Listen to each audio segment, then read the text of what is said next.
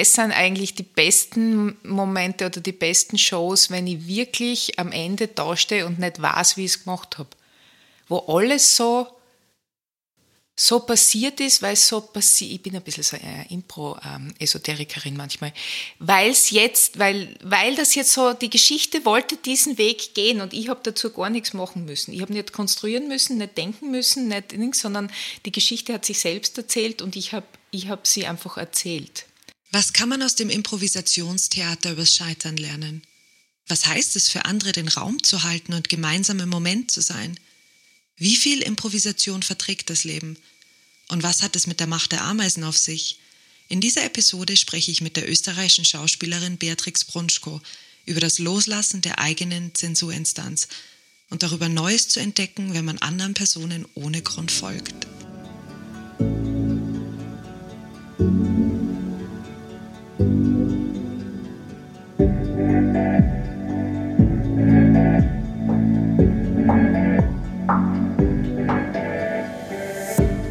Brauchen wir immer einen Plan?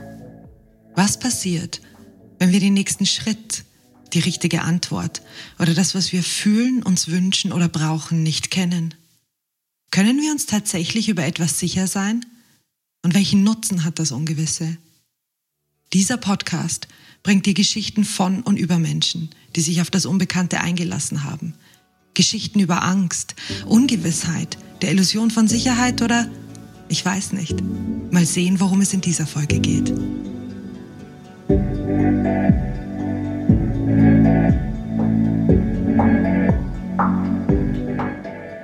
Mein Name ist Katharina Bayer und ich begleite dich auf die Reise ins Ungewisse.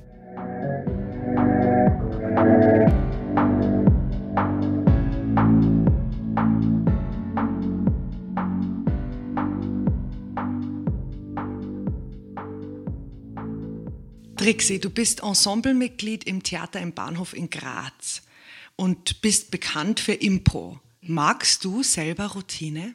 Immer mehr, komischerweise. Früher war es mal, also mein Leben ist grundsätzlich chaotisch, das muss man mal dazu sagen, weil ich so viele verschiedene Sachen mache. Und je älter ich werde, umso anstrengender wird's, wenn alles chaotisch wird. Und da wünsche ich mir manchmal Routinen. Aber ich weiß genau, wenn ich Routinen habe, dass sie mir sehr schnell langweilig werden. Und dann muss ich erst wieder Chaos stiften. Das hört sich sehr interessant an.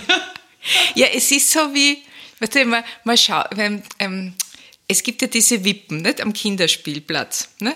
Da kann man also so sachte wippen, das geht dann so dahin und dann kann man aber so wippen, dass man so fest wippt, dass man dann hinten so ins Ungleichgewicht kommt. Und manchmal ist das sachte Wippen dann, wenn alles so dahin geht, dann muss ich dann wieder irgendwas machen, damit es wieder ein bisschen aufregender wird im Leben.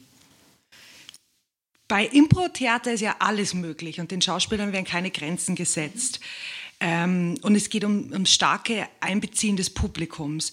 Kannst du uns kurz beschreiben, was Improvisation oder Impro-Theater ist? Und darf man überhaupt Impro-Theater sagen? Ja, sicher.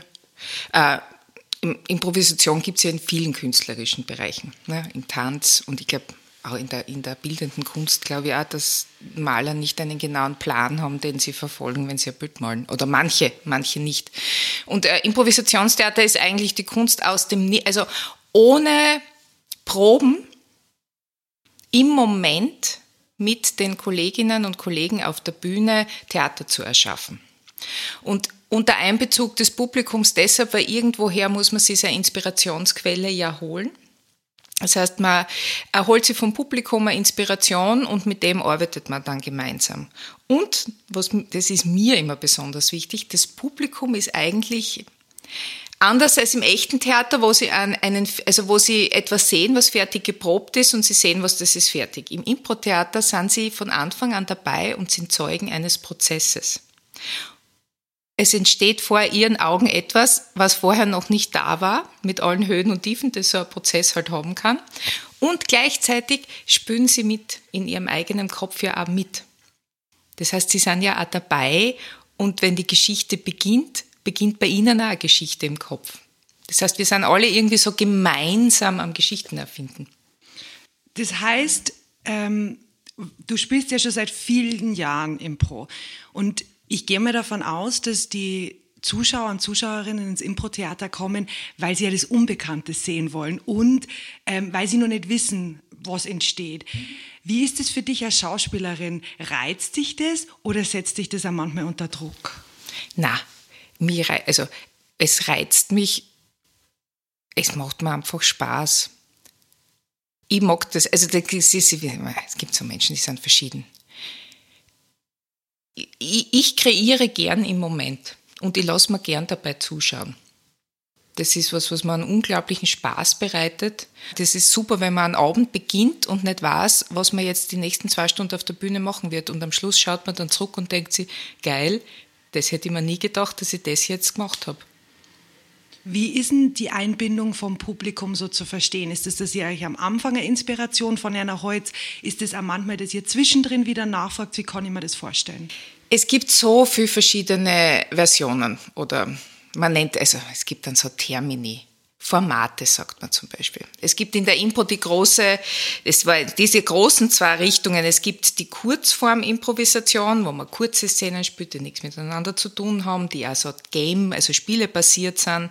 Da holst du halt, keine Ahnung, vom Publikum einen Schauplatz und dann spielst du halt eine 3-Minuten-Szene auf dem Schauplatz. Und dann gibt's die Langform-Improvisation, wo du sozusagen mit einem Input des Publikums dann versuchst, möglichst eine lange Geschichte zu kreieren. Also du lässt sie zum Beispiel ausstatten. Wer sind die Personen, die mitspielen wollen? Was soll das Thema dieser Geschichte sein und in welchem Genre spielt's? Zum Beispiel. Und dann spielt man. Und dann gibt es noch 2 so Unterschiede. Es gibt die strukturierte Impro, also diese Spiele und die Kurzformen, die haben meistens eine Struktur. Ja, also Regelwerke, und dann gibt es die ganz freie Improvisation, wo man wirklich sagt, okay, ich hole mir was vom Publikum und alles ist eine Möglichkeit. Ob das jetzt eine lineare Geschichte wird oder eine Collage aus verschiedenen Szenen, Monologen und so weiter, das wird der Moment zeigen oder das Wort wird uns dazu inspirieren, dass wir jetzt gemeinsam, vielleicht will das Wort eine Geschichte haben, vielleicht will das Wort aber viele verschiedene Facetten untersucht bekommen. Das ist die ganz freie Impro, die eigentlich keine Struktur hat. Wenn du so auf der Bühne stehst und Improvisation machst, fühlst du richtig im Körper, dass du jetzt im Moment bist? Und wie fühlst du dich da an, wenn du gerade einen Input vom Publikum kriegst? Was macht das mit dir? Also, es ist immer eine Tagesverfassung, wenn es darum geht, was Unsicherheit und so weiter bedeutet. Es gibt Tage, wo man es auch safe spielt. Ja, wo man nichts riskiert. Noch dazu, wenn du routiniert genug bist. Ja, dann weißt du genau, man spielt die Geschichte und die Struktur ist so und man riskiert wenig, man hat es im Griff. Dann gibt es Tage, wo man sich wirklich einlassen kann auf den Moment. Und dann einfach, also das sind eigentlich die besten Momente oder die besten Shows, wenn ich wirklich am Ende dastehe und nicht weiß, wie ich es gemacht habe. Wo alles so passiert ist, weil es so passiert, ich bin ein bisschen so eine Impro-Esoterikerin manchmal, weil das jetzt so, die Geschichte wollte diesen Weg gehen und ich habe dazu gar nichts machen müssen. Ich habe nicht konstruieren müssen, nicht denken müssen, nicht nichts, sondern die Geschichte hat sich selbst erzählt und ich hab sie einfach erzählt. Das sind so Momente, die sind aber, also das passiert nicht jeden Abend auf der Bühne. Da muss man wirklich so einen Flow haben und manchmal gibt es Tage, da geht er nicht. Du hast vorher schon angesprochen von einem Regelwerk oder von strukturierteren Improvisationen. Es gibt ja Regeln und Prinzipien in der Improvisation. Das Mut zum Risiko, Humor oder kein Nein sagen, damit man, sagen wir mal, nicht Grenzen schafft. Wünschst du dir manchmal, dass wir im Leben auch mehr diese Regeln haben wie in der Impro? Ja, manchmal ja. Gleichzeitig muss man natürlich auch sagen, das sage ich unterrichte ja auch für Improvisation. Was man in der Impro was man Menschen abtrainieren muss, ist, sich so zu verhalten, wie sie sich im wirklichen Leben verhalten. Ja? Also zum Beispiel jemandem zu sagen, du kannst da auf der Bühne alles riskieren, weil es kann dir nichts passieren. Eine Impro-Bühne ist ja auch leer, dort ist ja nichts. Es ist ja nur das, was ich behaupte, das ist da. Das heißt, ich kann auf der Improbühne bei jemandem, der mit dem Auto daherkommt, den ich nicht gesehen habe in meinem ganzen Leben, einfach einsteigen und mitfahren und mir denken, ja, schauen wir halt, was passiert. Ne? Im wirklichen Leben würde ich das jetzt wahrscheinlich nicht unbedingt raten, mit jedem, der mit dem Auto stehen bleibt, mitzufahren, weil das kann ja auch gefährlich werden. Ne? Also es ist so, aber gleichzeitig muss ich auf der Bühne dazu Ja sagen lernen. Und das ist, das ist diese große Kunst in der Impro, dass man da gegen seinen natürlichen Instinkt, gegen das, wie man sein Leben lebt und was die Regeln der Gesellschaft sind, dass man das auf der Bühne loslassen kann und sagen kann, that's my safe space. Und zwar, weil alles möglich ist. Ja, und dass man natürlich im Leben öfter Ja sagen sollte, das glaube ich auch. Aber das ist auch was angeboren nicht, anerzogen. Das hat auch viel mit Bequemlichkeit zu tun. Wenn mich jemand was fragt, ob ich eben irgendwas machen soll, meistens sage ich dann auch lieber, nein, das ist mir jetzt viel zu anstrengend, ich mag das jetzt nicht machen. Ne? Wenn du zu allem Ja sagst im Leben, da gibt es übrigens ein Buch, ich weiß jetzt nicht, wie es heißt. Das geht um einen Mann, der beschließt, in der Früh zu allem Ja zu sagen, was ihm heute passiert. Verfilmt mit Jim Carrey, der Ja-Sager. Genau, der Ja-Sager. Aber wenn du sagst, das ist angelernt, hast du es dir dann umgewohnt? Also merkst du, dass die Improvisation wirklich in dein Leben total Einkehr gefunden hat und du wirklich auch mehr im Leben improvisierst? Ja, ich weiß jetzt nicht, ob das mit der Impro zu tun hat oder mit der generellen Lebenserfahrung, dass man gelassener wird. Lustigerweise bin ich im Leben eher jemand, der sich die ganze Zeit Sorgen macht. Und der immer im Leben sich denkt, wenn ich das jetzt mache, dann kann das passieren und das passieren und das passieren. Und für mich ist es irgendwie auf der Bühne, ich weiß nicht, wahrscheinlich bin ich deshalb so impro-affin, weil ich es auf der Bühne mache ich das nie. Ich bin jemand, der ist überhaupt nicht nervös und also ich fühle mich auf dieser Bühne, wo nichts eine Sicherheit hat, so unglaublich wohl. Aber ich glaube, ich muss das auf der Bühne ausleben, was man im Leben wirklich muss ich mich zwingen manchmal. Also nicht so viel Sorgen zu haben oder Bedenken zu haben oder Ängste zu haben. Das mache ich dann eh. Aber da ist es eine Anstrengung. Und auf der Bühne ist es lustigerweise keine. Man kann jetzt dieses Sprichwort umdrehen und sagen, die Bretter, die für dich die Freiheit bedeuten. Ja, in a way, ja. Ja, weil ich denke mir, dass lustigerweise, mein Mann ist ja auch Impro-Spieler, also auch einer dieser unglaublich tollen Spieler, die auf der Bühne so, ja, also ich bewundere ihn sehr. Und der ist aber im Leben zum Beispiel auch so. Und ich glaube, wir ergänzen uns aber ganz gut, weil das ist halt, ja, was passiert, passiert halt. Es wird nichts geplant. Ja, keine Ahnung, es wird schon sein. Und das ist natürlich ist aber auch anstrengend. Also er lebt die Impro auch im Alltag? Er lebt es im Alltag, ja.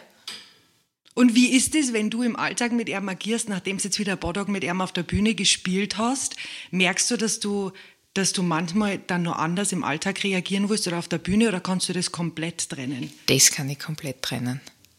Also ich bin auch als Schauspielerin jemand, der das komplett trennen kann, was er auf der Bühne tut. Und wenn die Vorstellung vorbei ist, dann ist es vorbei.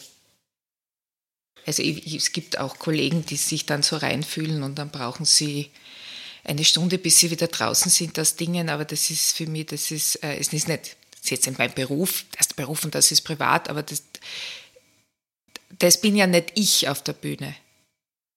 Das ist ja jemand, der mich benutzt, um da zu sein. Ne? Der benutzt so meinen Körper, meine Stimme, mein Aussehen und ist im Idealfall natürlich ganz anders als ich. Und dann, wenn ich dann von der Bühne runtergehe, dann ist ja diese Person sozusagen wieder verschwunden, weil die ist ja auf der Bühne, die lebt ja auf der Bühne.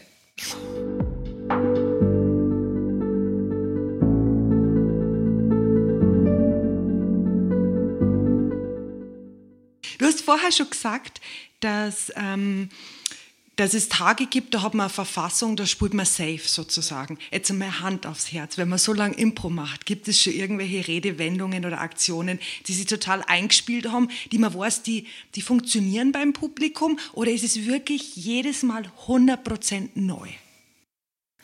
Also, jetzt kann ich jetzt nur mal von mir reden. Also, alles, was ich auf der Bühne mache, das mache ich, also mir ist es immer relativ egal, was das Publikum denkt. Oder, also, wie soll ich das jetzt, es ist nicht richtig, dass mir egal ist, was das Publikum denkt. Aber dass ich jetzt Worte benutze, weil ich weiß, dass die gut ankommen, das mache ich nicht.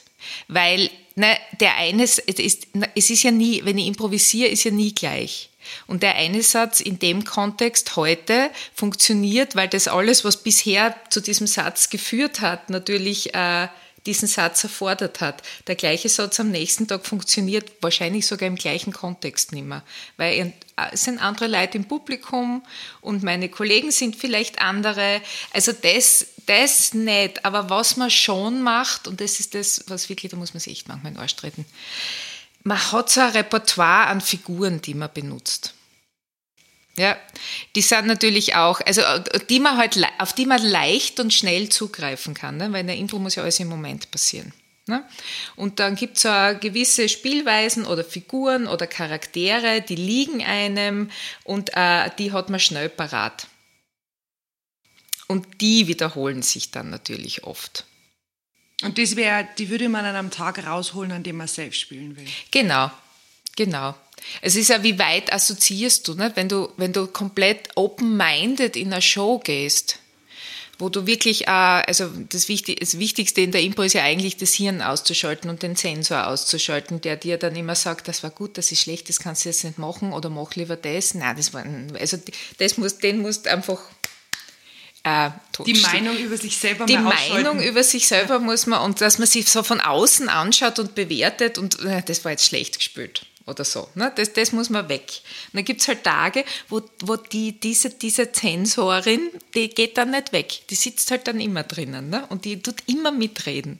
Und dann gibt es aber eben und dann ist halt die Assoziation nicht mehr so eine weite, weil du kriegst ein Wort und es wird vielleicht sofort bewertet und es wird gleich von diesem Zensor oder Zensorin oder wie auch immer man die nennen will, die dann sagt, ja gut, das kennen wir schon, das spielen wir jetzt. Ne? Wenn du komplett open-minded bist, kriegst du ein Wort, dann kannst du vielleicht in dem Moment schon viel weiter assoziieren, weil heute einfach niemand dir zwischenredet und du kannst schon mal ganz von einer anderen Seite auf ein Wort hinschauen.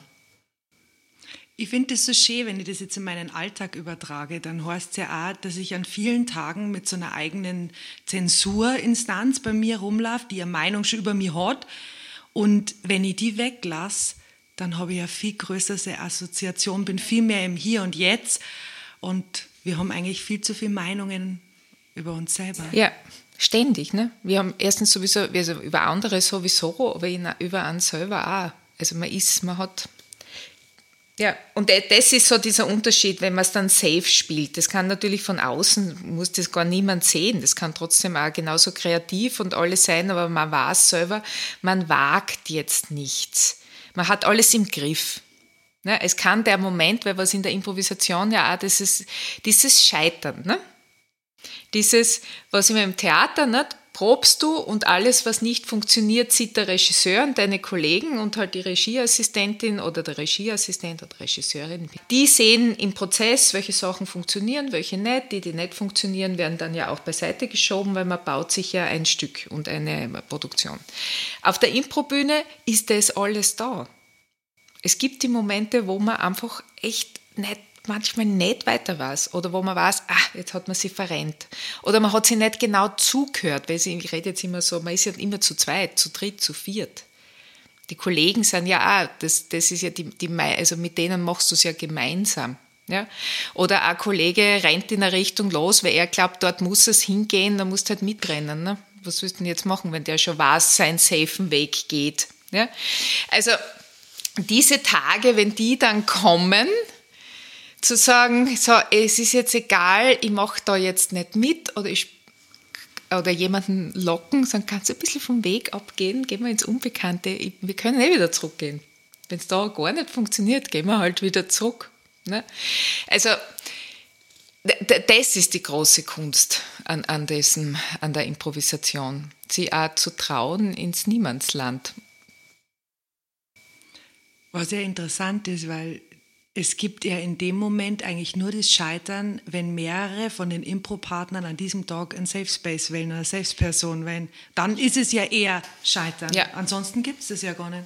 Ja, oder wenn alle ihren Sensor eingeschaltet haben und wenn Bewertung passiert. Ja, du merkst dann schon, wie soll ich das jetzt? Ich bin ja jemand, der gern Impro schaut und ich schaue ja Kollegen gern zu, wenn es nicht funktioniert.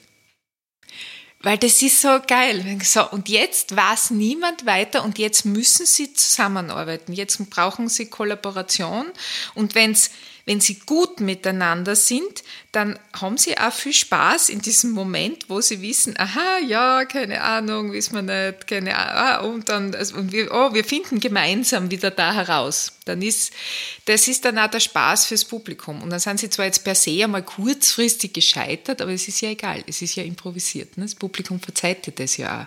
Die wissen ja, sie sitzen in einem Improvisationstheater und nicht in einer Inszenierung, die gerade auseinanderfällt. Und sie kommen genau. Und sie kommen ja deswegen. Die sitzen ja, ich sage ja immer, diese ganze Angst, die viele Spieler haben auf der Bühne vorm Scheitern. Ja, aber die Leute, die lieben euch ja, die lieben uns dafür, dass wir uns das trauen. Die sitzen da und denken sich, das würde ich mir nicht trauen. Also ich würde jetzt nicht weiter wissen. Also die sind ja grundsätzlich, ich brauche gar nicht einmal, im Impro-Theater brauche ich nur auf die Bühne gehen und die Leute bewundern mich. Und zwar nur, weil ich sage, ich mache jetzt was ich nicht geprobt habe, sie lieben mich. Ne? Und wenn man, nur um das noch fortzuführen, auf Impro-Theater scheitert dann, wenn man das Scheitern ernst nimmt und wenn man nicht gut damit umgeht. Und wenn die Kolleginnen aufgeben oder wenn man sieht, dass sie es jetzt selber scheiße finden, dann sitzt auch das Publikum da und denkt sich, naja, das muss ich mir nicht anschauen, wenn Leute miteinander nicht gut umgehen auf der Bühne. Und das ist für mich dann Scheitern. Ob eine Geschichte einmal ein bisschen in die Hosen geht, das ist nicht, also für mich kein Scheitern. Wenn ich dir richtig verstehe, sagst du ja gerade das auf einen anderen gegenüber einzugehen und sich von dem mitreißen zu lassen oder den womit hinnehmen.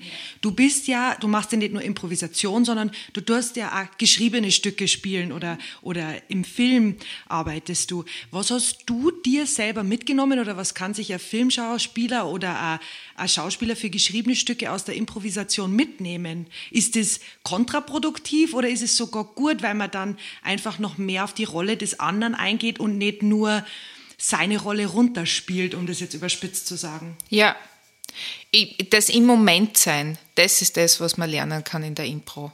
Und was man jetzt, auch wenn es 100-mal geprobt ist, Abende, wo man im Moment mit seinem Kollegen und seiner Kollegin diese Beziehung spielt oder diese Situation spielt, auch wenn man weiß, was man sagen wird, aber man lässt sie trotzdem aufeinander ein und man ist im Moment genau nur dort.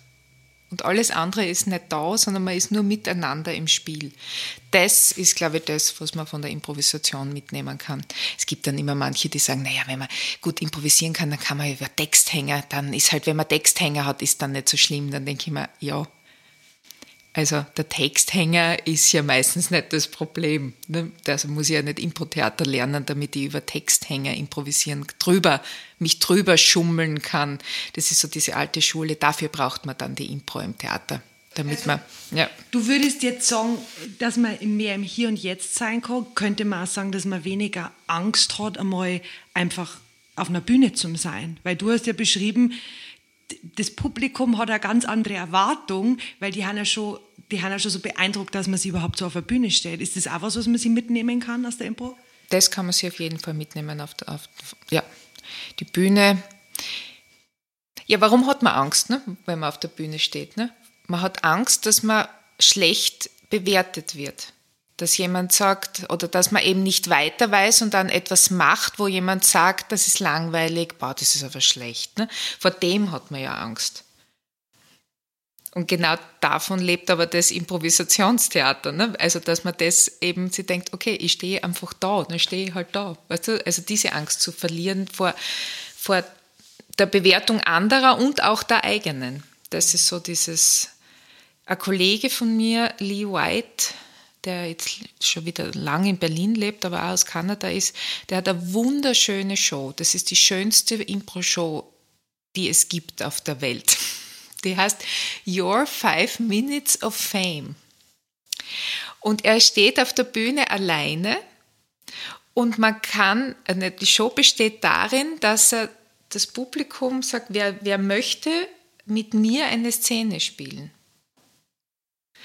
Und es ist ihm völlig egal, also ob jemand jemals auf einer Bühne gestanden ist. Die Show besteht da aus lauter 5-Minuten-Szenen, wo jemand auf die Bühne geht und mit ihm eine Szene improvisiert.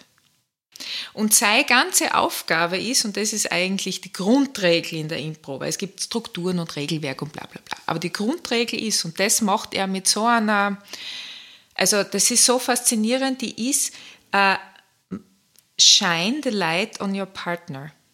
Make your partner look good on stage. Das ist das Einzige, was du auf dieser Bühne machen musst. Und wenn das alle machen, dann sind wir alle cool. Ich bin die unwichtigste Person auf der Bühne. Um mich geht's nie. Es geht darum, dass ich die anderen scheinen lasse. Und es ist so faszinierend zuzuschauen, wie er das macht.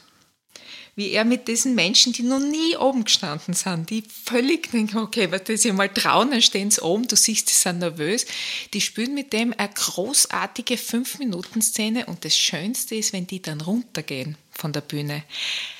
Dieses Glück in diesen Gesichtern so, und gleichzeitig, ich bin einmal ganz vorn gesessen und habe das Publikum angeschaut, wie ich habe noch nie so ein glückliches Publikum gesehen. Weil sie 5 von sich zugeschaut haben, die mit dem großen Lee White auf der Bühne stehen und Szenen improvisieren, die sie normalerweise nur sehen, wenn er sie mit anderen Profis improvisiert, weißt du?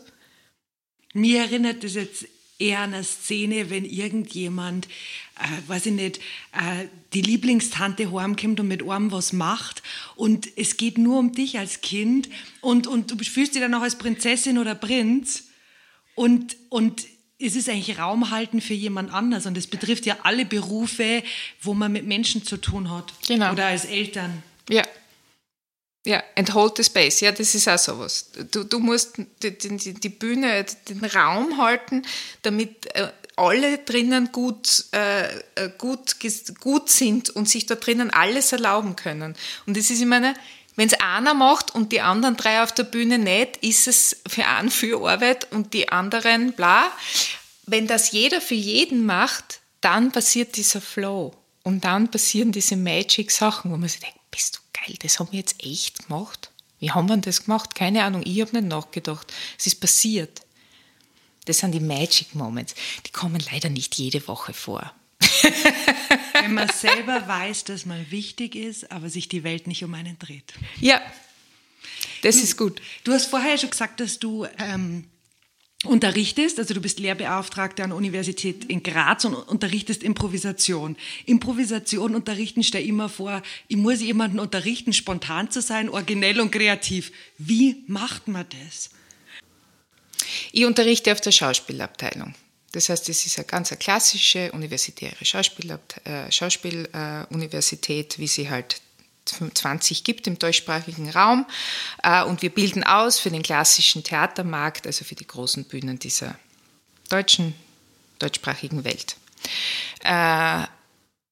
Und was meine Aufgabe ist, ich hab sie im Ensemble und ich improvisiere mit ihnen. Und ich bringe ihnen im Prinzip genau das bei, dass sie selber nicht das Wichtigste sind, sondern dass die anderen da sind und dass man für die anderen spielen muss, weil gleichzeitig spielt jemand anderer für einen. Das heißt, man hebt sich gegenseitig.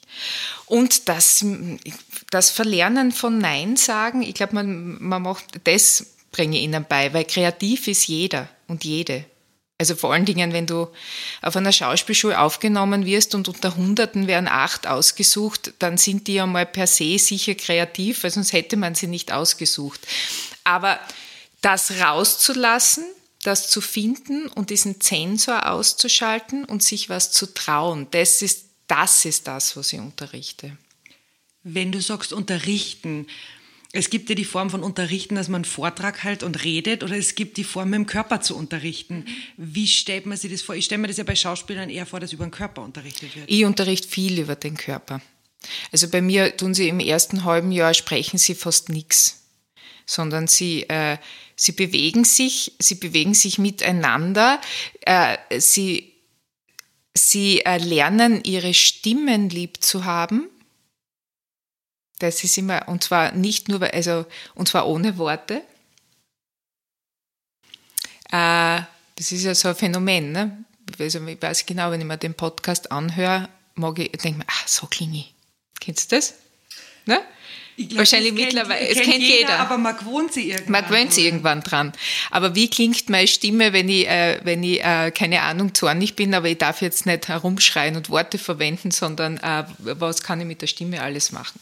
Und da, vor allen Dingen, was machen wir miteinander? Und sie bewegen sich viel und sie begreifen sich vor allen Dingen viel an. Sie sind sehr körperlich miteinander verbunden. Und aus dem heraus kommen wir dann irgendwann einmal ins Sprechen und in die Sprache und in eine Szene und in eine Figur.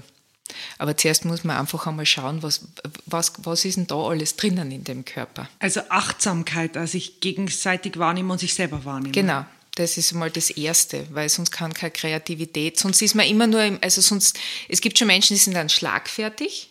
Und das geht viel übers Hirn. Aber das ist wieder Safe Space. Und das ist halt auch, manchen liegt es halt mehr, die haben halt, aber das kann man auch lernen, das kann man auch trainieren. Es gibt auch Improvisation, die nur auf die Punchline geht, also Impro-Comedy ist auch eine Art der Impro, also ich sage jetzt gar nicht, auch wenn es jetzt abwertend klingt, es ist nicht meine. Und man muss auch, ich glaube, das Hirn ausschalten lerne ich ihnen. Das ist einmal so ein Ding. Ich gebe ihnen Spielanordnungen und erfinde für sie Spiele, wo sie das für sich selber herausfinden können, weil ich kann ihnen ja nicht sagen, wie sie es machen sollen. Weil ich weiß ja nicht, ich muss ja immer selber auch herausfinden, wie soll ich das jetzt machen. Und jemandem zu sagen, wie es geht, ich kann ja niemandem sagen, wie er was spielen soll. Das muss ja jeder für sich, dieses Bühnen-Ich muss ja jeder in sich selber finden. Aber ich muss ihnen sozusagen Spielanordnungen oder Spielwiese hinlegen, wo sie das spielerisch herausfinden können. Das ist so meine Art zu unterrichten. Bei Impro werden ja oft einfach Worte jemandem hingeworfen. Ich werfe dir jetzt ein Wort zu und du sagst was dazu. Die Macht der Ameisen. Die Macht der Ameisen ist meine Art zu improvisieren. Die klassische Impro, und da so wie es viele lernen, ist, man muss zu allem Ja sagen. Jemand hat eine Idee, ich muss es annehmen und Ja sagen und dann muss ich das machen. Und wenn wir gut ausgewogen spielen, habe ich die nächste Idee und mein Kollege muss jetzt zu meiner Idee Ja sagen, weil er muss Ja sagen und muss machen, was ich will. Das ist das Follow-the-Leader-Prinzip. Die Macht der Ameisen ist das Prinzip Follow the Follower. Das heißt, niemand hat eine Idee, alle machen nur das, was sie sehen, was die anderen machen und niemand macht irgendwas von sich aus und dadurch, dass alle das tun, was die anderen tun, entstehen Dinge. Und das ist jetzt auch nichts, was ich erfunden habe, das geht eigentlich auf die Viola Spolin zurück, oder Viola Spolin, das ist die Urmutter der Improvisation, von der alle Keith Johnston und Del Close und alle die großen Gurus haben eigentlich sich aus ihrer Impro-Welt herausentwickelt. Und die hat Follow the Follower als Prinzip entwickelt. Es ist nur irgendwie verloren gegangen durch dieses Keith Johnston, durch diese Kurztheatersport und Games und so weiter. Das ist immer Follow the Leader, Follow the Leader. Und ich habe das irgendwie so über einen super Workshop in Seattle wiederentdeckt. Und mein Bild dafür ist ein Ameisenstaat. Weil ein Ameisenstaat ist ja ein unfassbar komplexes Teil. Ne? Das sind diese ganzen kleinen Tiere, die bauen diese unfassbaren Gebäude mit Lüftungsschächten und Wassergräben und Heizungssystemen, und die einen tun dann sich um die Eier kümmern, die anderen tun dann draußen Essen holen, und wenn irgendwer angreift, dann gibt es eine Armee, die verteidigt, und wenn Wasser kommt, dann werden Wassergräben gebüttelt, damit es nicht da reinfließt und so weiter. Und es gibt niemanden, der das führt.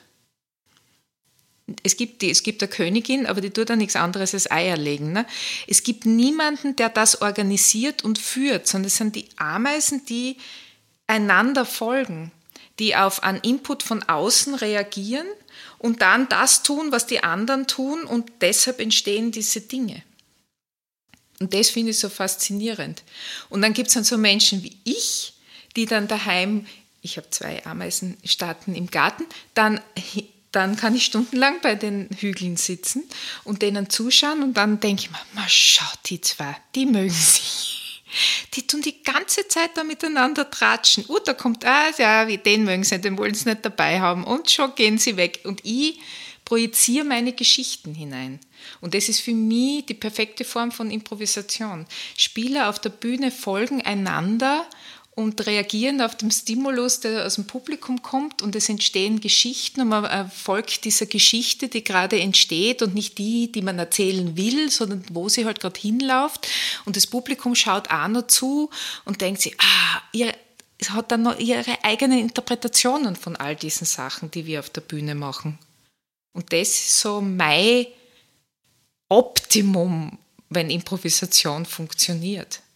Dann hat niemand irgendjemandem gesagt, was er machen soll, sondern man hat das gemacht, weil du mich so anschaust, schaue ich dir auch so an. Und weil wir uns jetzt beide so anschauen, passiert was zwischen uns.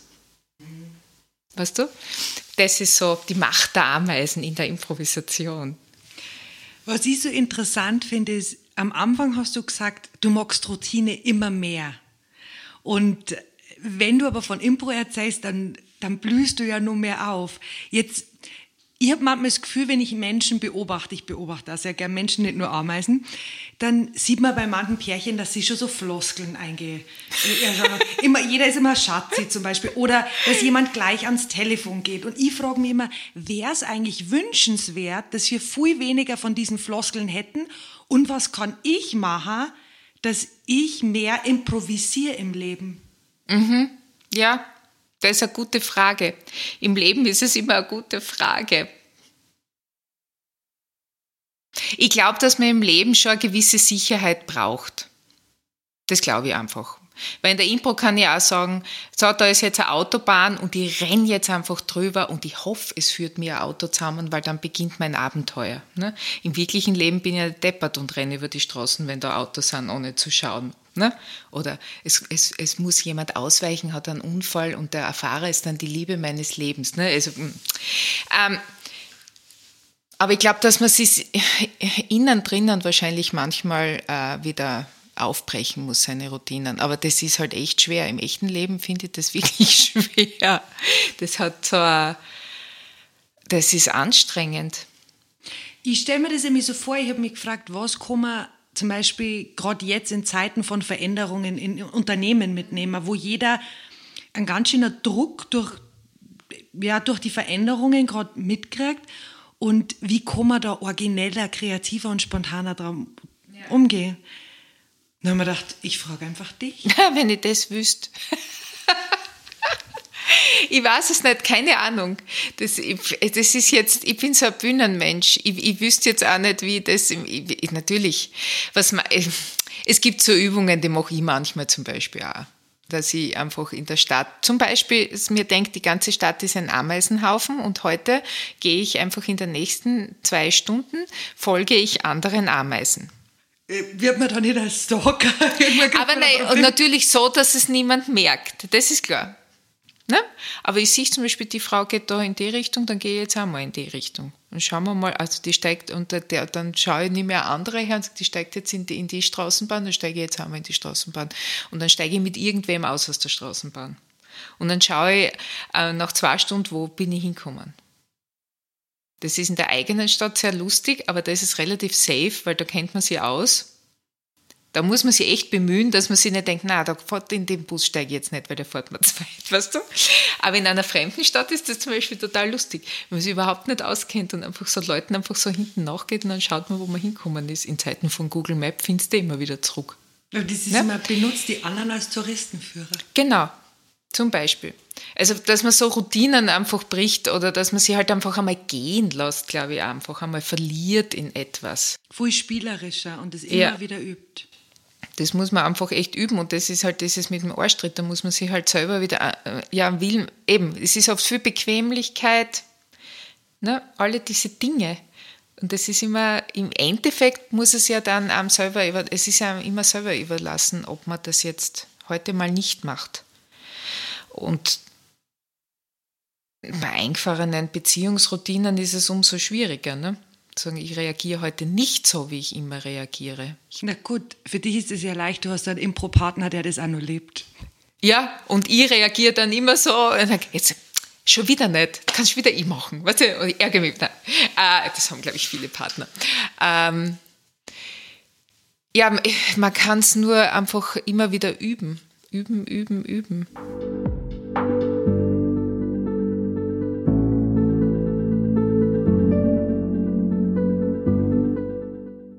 Es gibt in der Kunst eine Redewendung, die heißt, ohne die Erfahrung der Dunkelheit kann man nicht ins Licht gehen. Merkst du, dass Zeiten der Angst und wo du wirklich aus deiner Komfortzone ausgestiegen bist, sehr wichtig waren für dich als Schauspielerin in der Weiterentwicklung? Ja, auf jeden Fall. Das sind diese painful Moments. Das ist zum Beispiel, wenn eine Impro wirklich scheitert, und das ist mir bis jetzt zweimal passiert in meinem Leben, also wo es wirklich gescheitert ist, und zwar eben so gescheitert, dass es painful ist, wo niemand mehr, wo der Lustfaktor wirklich gleich null war, aber auch fürs Publikum, also wo du gemerkt hast, so, und jetzt sitzt auch das Publikum da und du hast das Gefühl, jetzt wollen sie nicht mehr Zeuge sein dessen, was auf der Bühne passiert. Also du hast das Publikum verloren und dazu gehört wirklich viel in der Impro, wenn du das Publikum verlierst. Und das sind diese Momente, also die lassen dich, so wie eine gescheiterte Beziehung, da leidest wochenlang dran, was du denkst, wie hat das sein können, wie ist uns das so entglitten oder wie haben wir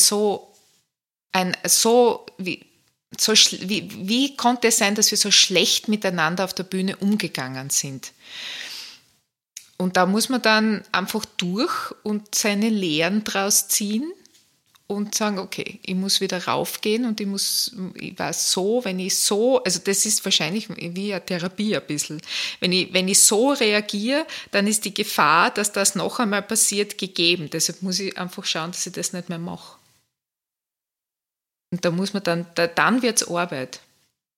Und das hat dann auch viel mit Vertrauen zu tun, weil das ist immer es gibt dann so, das ist ein Vertrauensbruch auf der Bühne zwischen den Spielern und Spielerinnen und dass die sich dann wieder dieses Vertrauen erarbeiten, dass sie miteinander wieder sagen, okay, da ist das Fenster, wir hupfen wieder gemeinsam hinaus und schauen einmal, ob wir unten aufschlagen und uns wehtun und gehen wir wieder rauf und das macht aber Spaß. Oder wenn man sagt, okay, mit dem auf der Bühne gehe ich nicht mehr, was Gott, da bleibe ich auf meiner Spur. Weil da mag ich jetzt nicht einen Umweg fahren, weil wer weiß, ob mir das wieder passiert mit dir. Und vice versa meistens auch. Es ist meistens eine Gegenseitigkeit. Aber wenn man das geschafft hat, dass man da durch ist und dass man sich andere Strategien oder andere Verhaltensmuster oder Reaktionen anlernt oder man kann sie meistens, sie benutzt, sagen wir mal so, und nicht die Nerven verliert und nicht in so einem Schnipp-Schnapp wieder hineinfällt, dann erweitert es dann schon wieder den Horizont. Also da hast du dann schon echt das Gefühl, du hast wirklich was gelernt. Also du hast dich entwickelt. Was ich so spannend finde bei dem Wort Entwicklung, die deutsche Sprache hat ja Worte, die sind total faszinierend. Und ich habe mich bei meiner Entwicklung gefragt, wie wenn man sie immer aufwickelt und man lernt mehr und man wird wie so ein Wollknäuel und dann nimmt man das raus, entwickelt es und man hat einen Faden, ein Ziel, eine Vision. Und das finde ich irgendwie so schön, dass ich jetzt immer, wenn ich an Entwicklung denke, Dinge an sich selber entwickeln. Das finde ich jetzt in dem Zusammenhang eine wunderschöne Metapher, weil genau so fühlt es sich nämlich dann auch an. Weil wenn es also diese Momente auf der Bühne, du kommst dann runter und alles ist so, ja, man ist so wirklich wie so verknotet. Und es ist alles so, und dass man da das wieder eben, und das ist dann eben, man muss dann irgendwie finden, wo muss man das alles wieder aufmachen, dass das wieder in eine Freiheit kommt. Das finde ich jetzt sehr schön. Ich werde das benutzen als Metapher in meinem Unterricht. Das schenke ich dir. Danke. Ich bin nämlich sogar selber drauf gekommen. Ich werde dich quoten. Ich werde sagen. Ich ende meinen Podcast immer mit 3 Fragen. Mir ist das Ende immer sehr wichtig. Die erste Frage ist, was ist deine größte Angst? Generell meine größte Angst ist, ja, meine liebsten Menschen nicht mehr um mich zu haben. Also sagen wir, das muss ich jetzt präzisieren. Ich habe sie sehr oft nicht um mich, weil wir eine Familie sind, die wirklich nicht sehr oft beieinander ist. Das ist unseren Berufen geschuldet und die Corona-Zeit ist lustigerweise die erste Zeit in 20 Jahren dieser Beziehung, dass die Familie Brunschko-Bennigen 1 Jahr lang an einem Ort gemeinsam verbracht hat. Das ist wirklich, also auch schon nach 2 Monaten war es das erste Mal seit 20 Jahren, dass alle an einem Ort sind. Ich bin es gewohnt, dass sie nicht immer dass sie nicht immer da sind. Physisch anwesend sind. Aber sie zu verlieren oder dass sie, ja jetzt mal im Worst Case, dass sie sterben und überhaupt nicht mehr da sind oder dass sie mich verlassen, da wird der Teil von mir weg sein. Also das kann ich mir überhaupt nicht vorstellen. Zweite Frage, was machst du gerade, von dem du noch nicht weißt, wie es ausgehen wird?